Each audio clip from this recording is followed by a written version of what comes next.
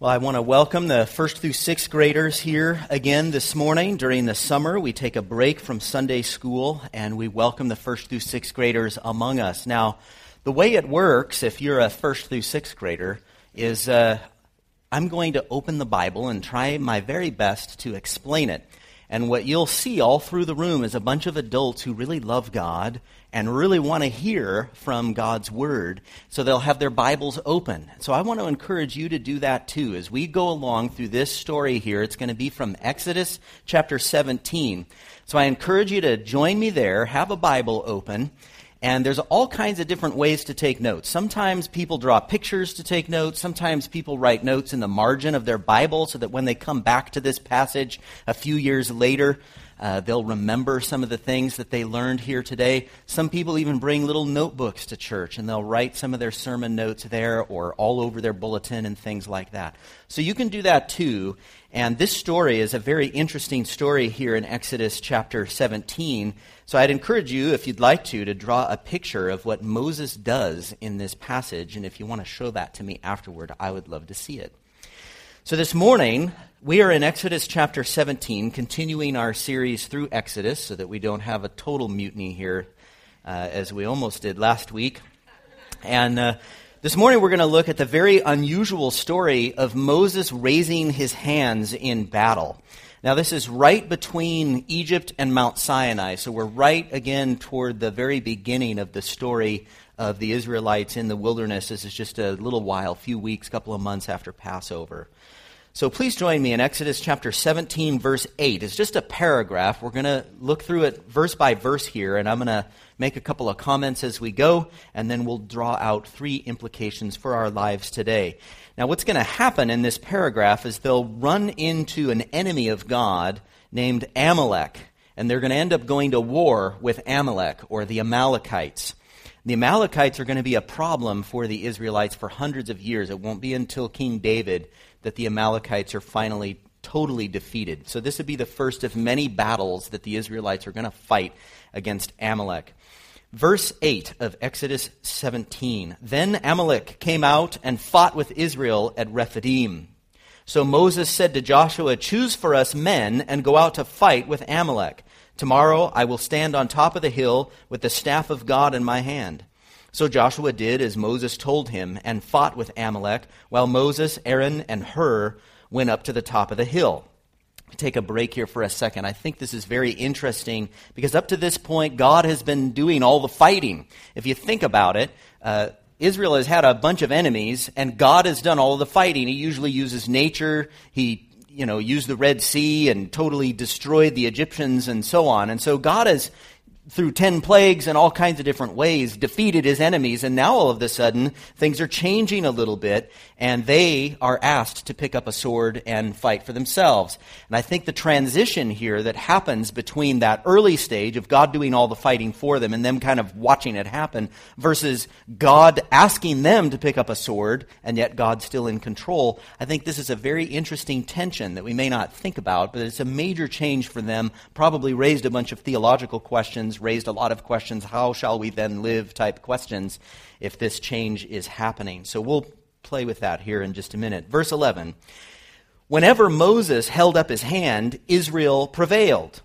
And whenever he lowered his hand, Amalek prevailed. But Moses' hands grew weary, so they took a stone and put it under him, and he sat on it, while Aaron and Hur held up his hands, one on one side and the other on the other side. So his hands were steady until the going down of the sun. And Joshua overwhelmed Amalek and his people with the sword. Now, that's a weird story, don't you think?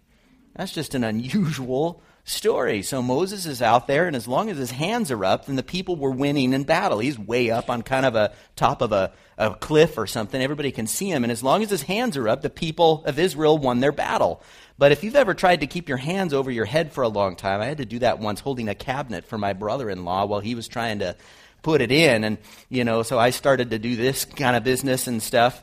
And that happens even when nothing is in your hands. You just can't hold your hands up for as long as you might think. And so eventually Aaron and Hur had to come along and hold up his hands. So kind of a funny story is all these old men on the top of this thing trying to keep their hands up, and the Israelites down down in the valley there fighting the battle. So when his hands went down, they were losing. When his hands were up, they were winning. And it's hard to know exactly why this is the case. Why did Moses have to hold up his hands? And this paragraph doesn't explain why. What even was he doing? And the assumption a lot of times is that he was praying, but it doesn't say that he was praying. It says that he had his hands up. It doesn't explain why. And this situation is not repeated anywhere else in the Bible. You don't see other situations where when the hands are up, such and such happened, when they were down. So this is a one-time deal that isn't really explained. So we have to kind of figure out here, what is the deal with the hands going up? What is going on? And I think the best explanation of the hands raised up is that Moses was demonstrating his dependence on God and also showing his blessing on the people. I think both of those things were happening. He was demonstrating his dependence on God. Raised hands show a need or a longing for God. Sometimes you'll see that in a worship service where people will raise their hands during a certain song when they feel particularly moved and just desiring God. Psalm 143 says, I stretch out my hands to you, my soul thirsts for you like a parched land. So it's like a baby that's kind of rolling out and reaching for a toy that it wants. It's that longing and it's that desire. And that battle turned for Israel when Moses' hands were up toward God.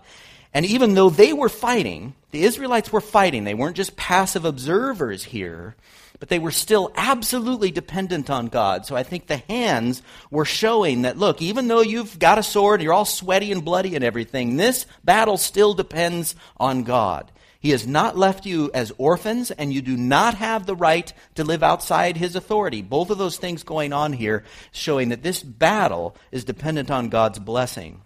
So somebody might have kind of worried in the time leading up to the battle, maybe even in the middle of the battle, why don't we have another Red Sea moment here? How about God just come down with fire or open the earth or something and just destroy them? And they're like, well, I don't know. He said to take up a sword. And so they need to be reassured on the one hand that God has not left them as orphans here. He hasn't just left them, okay, we got through that first part, now you guys go and I'll meet you on the other side of the Sinai. That's not what is happening. And so these raised hands are reassuring them that God is still with us. But on the other side of that, these raised hands are showing them that, look, you do not have the right to do this however you want. You are dependent on God. God is the one that is fighting this battle, even though you're the one down there with the sword. So a very interesting lesson that we are still learning today. God is in control, and yet he asks us to do certain things. Why is that? How does that work? How do you philosophically explain that? And that question begins here in Exodus 17.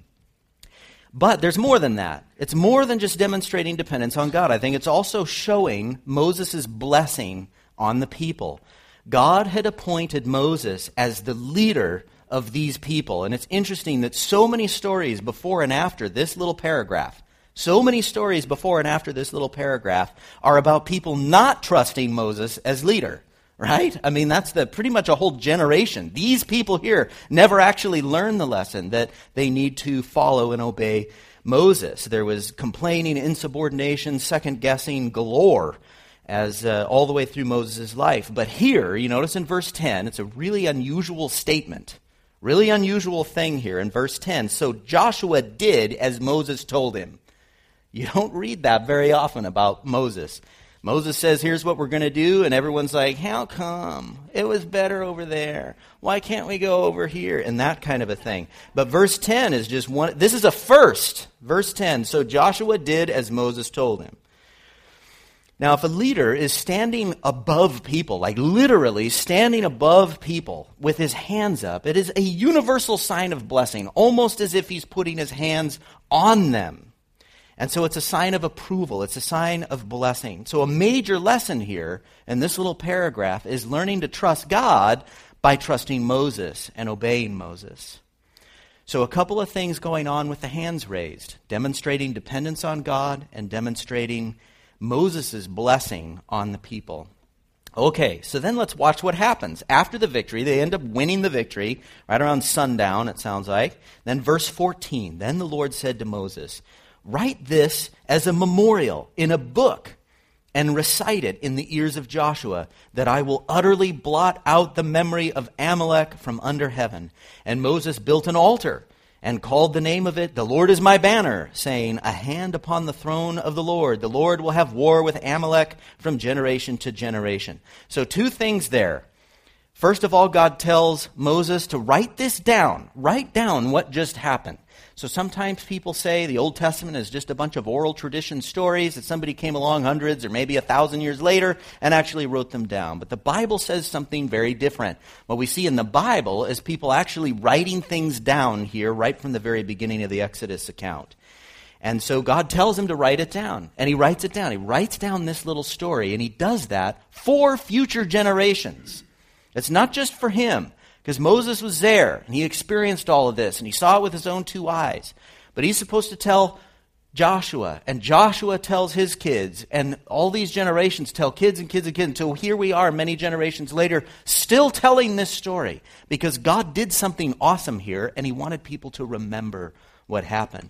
And so it's for remembrance. Moses was supposed to write this down so that people would remember. Also, he builds an altar, presumably for maybe a few generations. That altar was there, and it testified to what God had done there.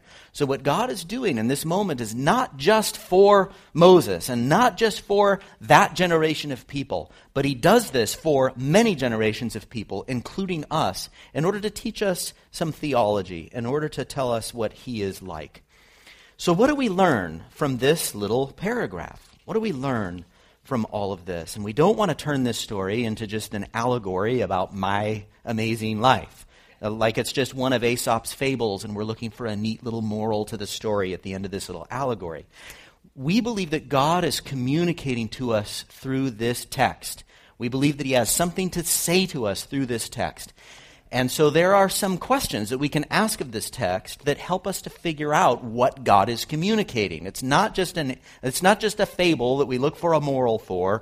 You know, what are the battles in your life? Trust in God for them. It's probably a lot more interesting than that if we can learn how to interpret the Bible a little better. And so there are a couple of questions that we ask of Old Testament narrative, this genre that we see throughout the Old Testament.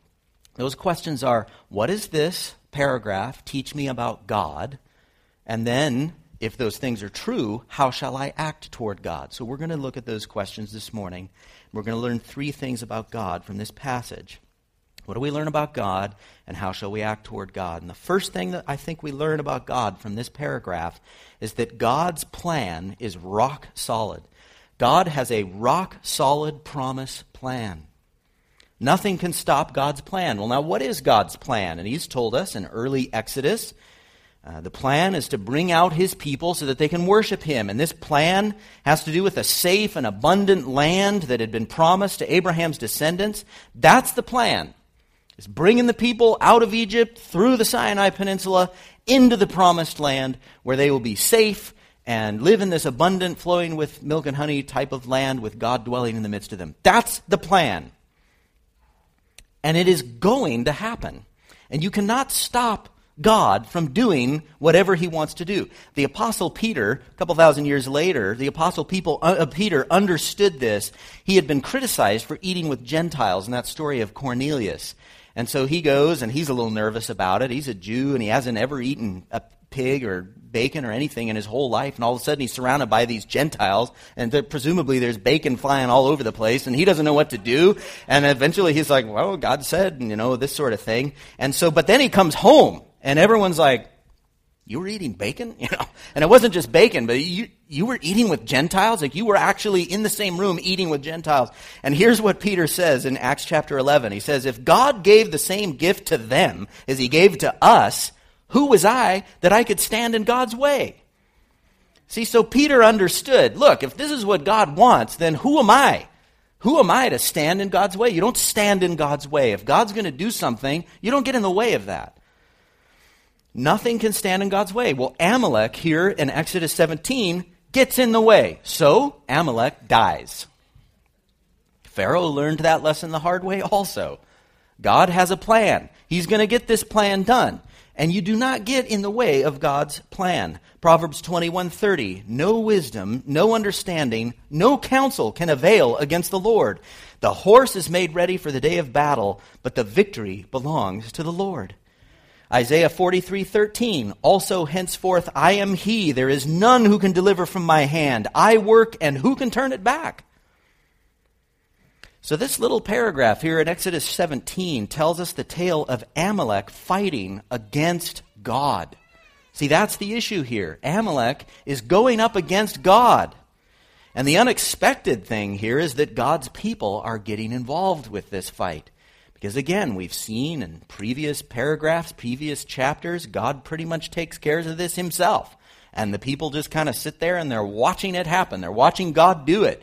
And all of a sudden he says, all right, we're going to do a new thing here. I got another enemy here, Amalek. Don't worry about it. Small thing. Pick up your sword. Huh?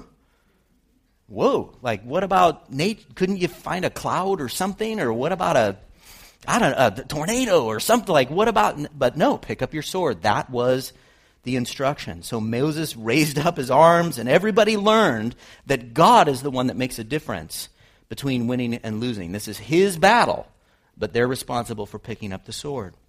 Now, if this is true about God, that God gets whatever he wants, right? So that's what we're learning here, that God's plan is a rock-solid promise. Now, if that's true, how shall I act toward God? It's the second question.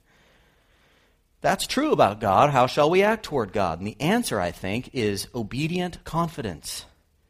We ought to be obediently confident in God. Obedience meaning carefully doing what God asks, especially when things are confusing and scary. So Moses says to Joshua, they're watching this enemy come on them, and everybody's probably freaking out, going, whoa, there's an enemy, and what are we going to do? And Moses says to Joshua, all right, what I want you to do is find a whole bunch of guys who look like they can fight, and I want you to go fight those guys. And Joshua says, okay. And he did it. He did it. There's a lot of confidence and there's a lot of obedience that's going on there. And so obedience is carefully doing what God asks, especially when things are confusing and scary. Okay, so it's easy to obey God when things are simple and easy and all laid out and you can see all the options and there's one very obvious one, so okay, I'm going to do that. But it's when the wheels come off, it's when things are scary, it's when things are confusing that we have to go, all right, now what exactly does this passage say?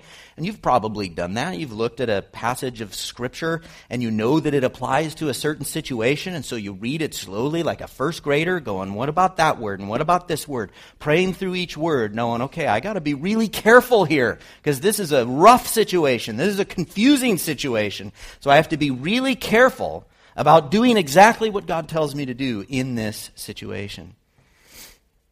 So obedience and also confidence. Obediently confident. That confidence is believing that God's promises are actually rock solid. And God works all things for good. And God is all powerful. And God knows. And God sees. And God cares. Proverbs 3, 5, and 6. Trust in the Lord with all your heart. Do not lean on your own understanding. In all your ways acknowledge him, and he will make straight your paths. Now that phrase there, do not lean on your own understanding, the assumption is that your own understanding, your own interpretation of a scenario, your own psychological analysis of a situation is not going to correspond with what God is telling you to do in Scripture. So don't lean on your own understanding when the wheels come off. Focus on what the Word of God says and do it. Trust in the Lord with all your heart. Do not lean on your own understanding. In all your ways acknowledge him, and he will make straight your paths. So the Israelites were probably thinking, why doesn't God just fight this battle himself like he's always done? Why do I need to get sweaty and bloody? Maybe my son is going to die in this battle. And so how can that bring glory to, why would God do that and so on and all of this? And you know what? God doesn't answer that question. He says, go, get up. Here's what the plan is. Get on board with this plan. So then what happens on the battlefield? There's a direct connection between dependence on God and military success, which we see through the hands. Their life depends on their dependence. You see that? Their life. So that is a metaphor there. Their very life in that battle depends on their dependence on God. And that's going to apply to every area of their life, not just Amalek. And that's hard. That is hard. And unfortunately, this particular generation of Israelites didn't learn that lesson. But for people who push through the confusion to a simple obedience, pushing through all of the stuff to a simple obedience in God. What does God tell me to do right now? People who push through to a simple obedience, here's the result. Psalm 33:21. For our heart is glad in him because we trust in his holy name. So God's plan is a rock-solid promise. Therefore, we can live with obedient confidence that his plans will not fail, and we've got to follow him carefully. Sometimes God does just fix things for us, and there's probably millions and billions of scenarios like that we don't even recognize. Sometimes God just fixes stuff, but sometimes he makes us work. And sometimes our lives, we can go through phases, weeks, months, years, whole relationships where it feels like we're doing a lot of the work here. And the key thing in those scenarios is obedient confidence. Do what he says. Remember his promises. And somehow, on the other side of all this, we will have rest. Now, another piece of theology that we learn from this little paragraph, this battle against Amalek and the weird story with the hands and everything. Another piece of theology. What do we learn about God? Therefore, how shall we act toward God? Another thing that we learn about God is that God orders our lives under good leaders. So God, this is just so interesting. God was leading the people through a pillar of fire, right? We saw that a couple of chapters ago. He's leading the people with this big pillar of sand and fire and so on. Wherever the cloud went, the people went. But he also led them with Moses. And have you ever thought about why Moses was necessary? Why did they need to have Moses? What was his point? He's like this middleman. Why not just the cloud speaks? The cloud says, come this way, and then all of them just kind of go, why not just follow the cloud? The war against Amalek here depends on Moses' direction. Go, find some dudes, pick up your swords, go. So this military success here is depending on Moses' direction and then his blessing on the people. But why? Why do we need leaders? Why not just me and the Bible and the Holy Spirit? Because frankly, that would be easier in some scenarios, right? It sounds nicer. It's just me and Jesus making decisions together. Me and my buddy Jesus. We'll just figure it out. I don't need anybody to explain this. I'm going to open it up. I don't even need notes on the bottom of the page, man. I'm just going to, Holy Spirit and me, figure this out on our own. Why do we need leaders?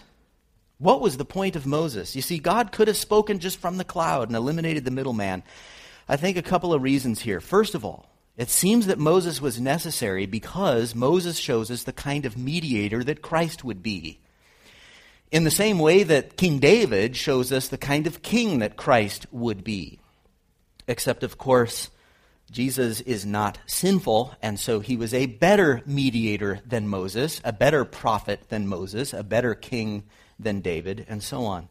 But Moses is showing us the kind of mediator that Christ would be. He is a type of Christ, to use a literary term. He's a type of Christ. He's acting like Christ so that in the future, when Jesus comes, we're like, oh, okay, I see that. And you're kind of telling us what Jesus would be like way back there in the way that Moses is acting. But more fundamentally than that, I think there's another reason that Moses was necessary. And that is because God created humanity in a hierarchical order. That's how he made us to thrive. It happens in family, it happens in church, it happens in government. And we're going to see this really intensely in the next week when we look at the story of Jethro.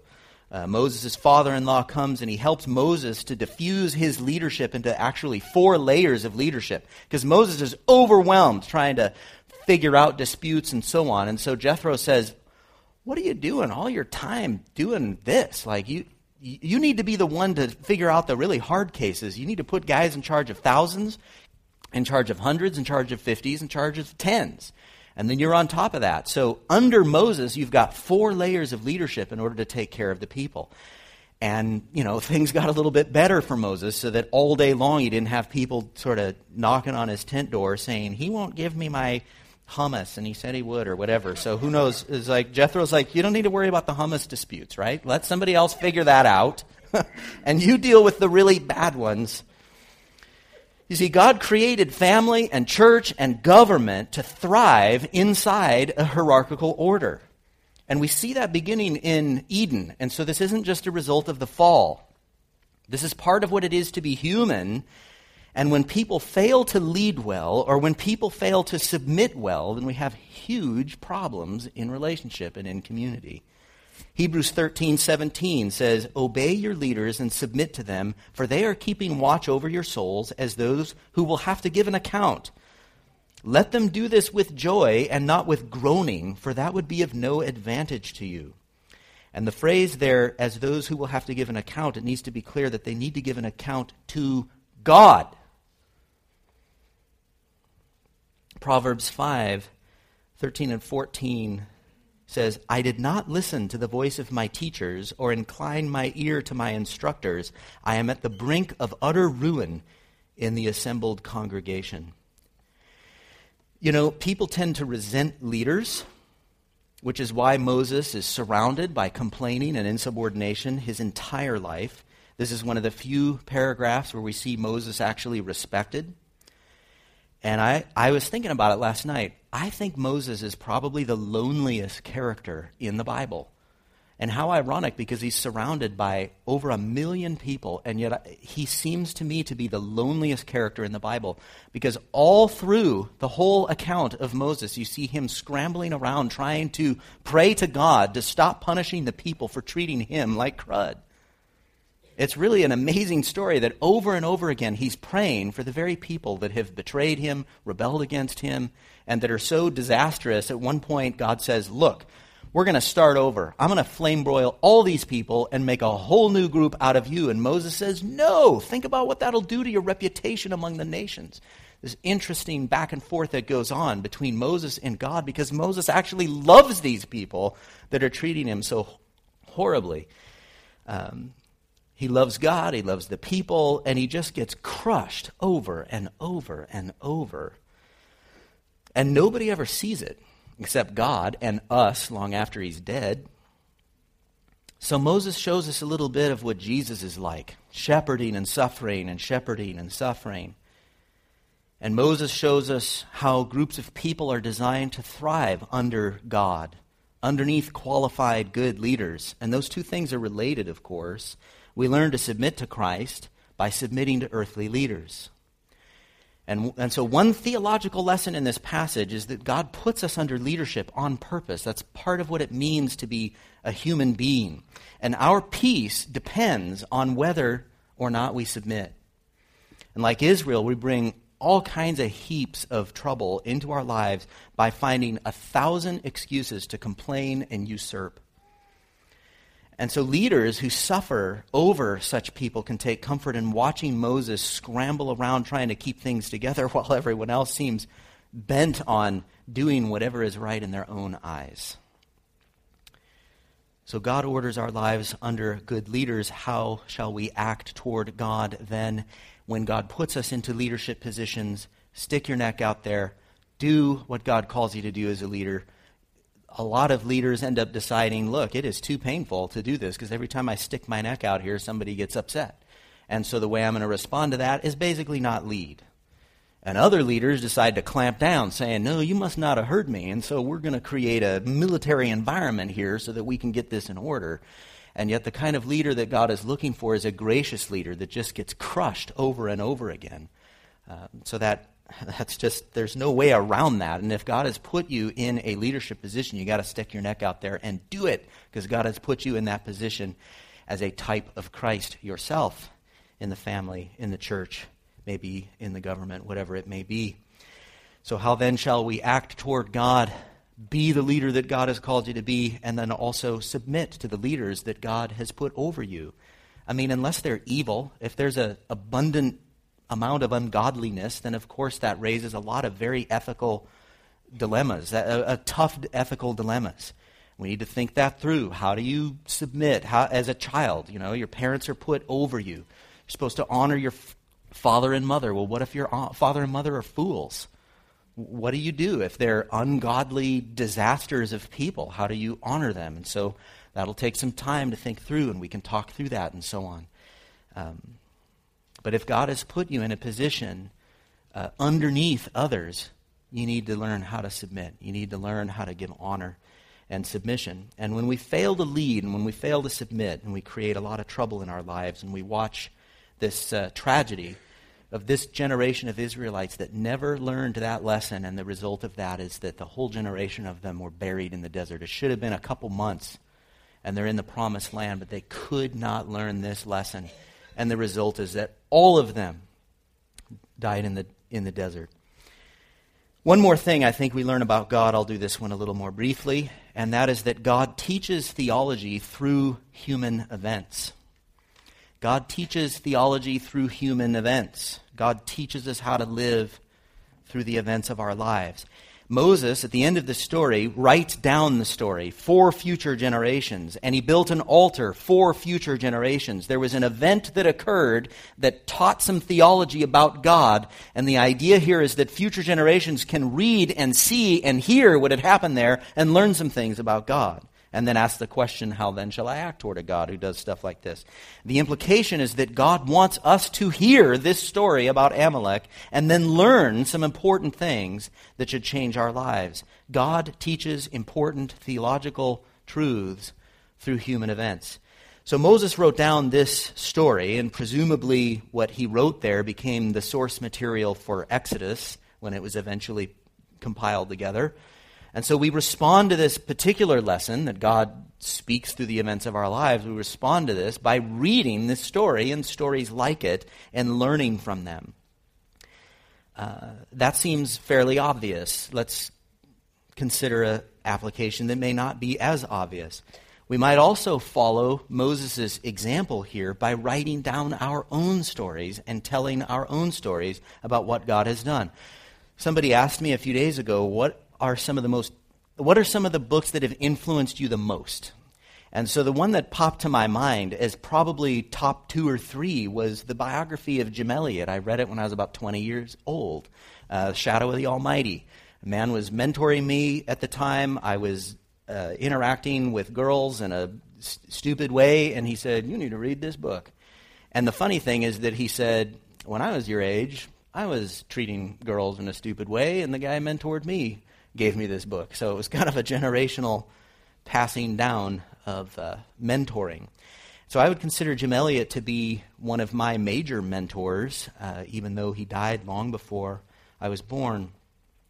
But he wrote down his life. He kept a journal. He wrote down his life, and he talked about the way that God was leading him and different lessons that he learned along the way. And eventually, after he was martyred as a missionary, his wife compiled his journal and filled it in with some of the background material. And you too can read that story. It's in our library and in the bookstore, and I highly recommend that. But my point here is that, you know what? It's Father's Day, and fathers might want to consider doing something like Moses or like Jim Elliot did, writing and recording a tale of God acting in your life. You might think, well, I'm not Jim Elliot and I'm not Moses. Well, that's true. Neither am I.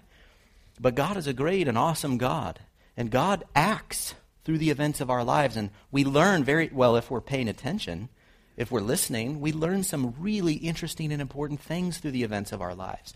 So write down some of these, or record yourself if you don't want to write them down, or gather the family around the table, whatever it may be, and leave behind a testimony so that your children and grandchildren and great-grandchildren can know God better as a result of you knowing God through the events of your lives. And so Jerry read earlier from 1 Chronicles. This was David, and David said, "Remember the wondrous works that he has done, his miracles and the judgments he uttered." And we find a lot of those in the Bible, but we find a lot of those just in our own timelines. And David goes on later in the psalm. He says, "Sing to the Lord all the earth. Tell of his salvation from day to day. Declare his glory among the nations, his marvelous works among all the peoples, for great is the Lord, and greatly to be praised, and he is to be held in awe above all gods. So to conclude, 3 things that we learn about God from this little story with the hands being raised and the battle against Amalek. 3 things that we learn from this paragraph.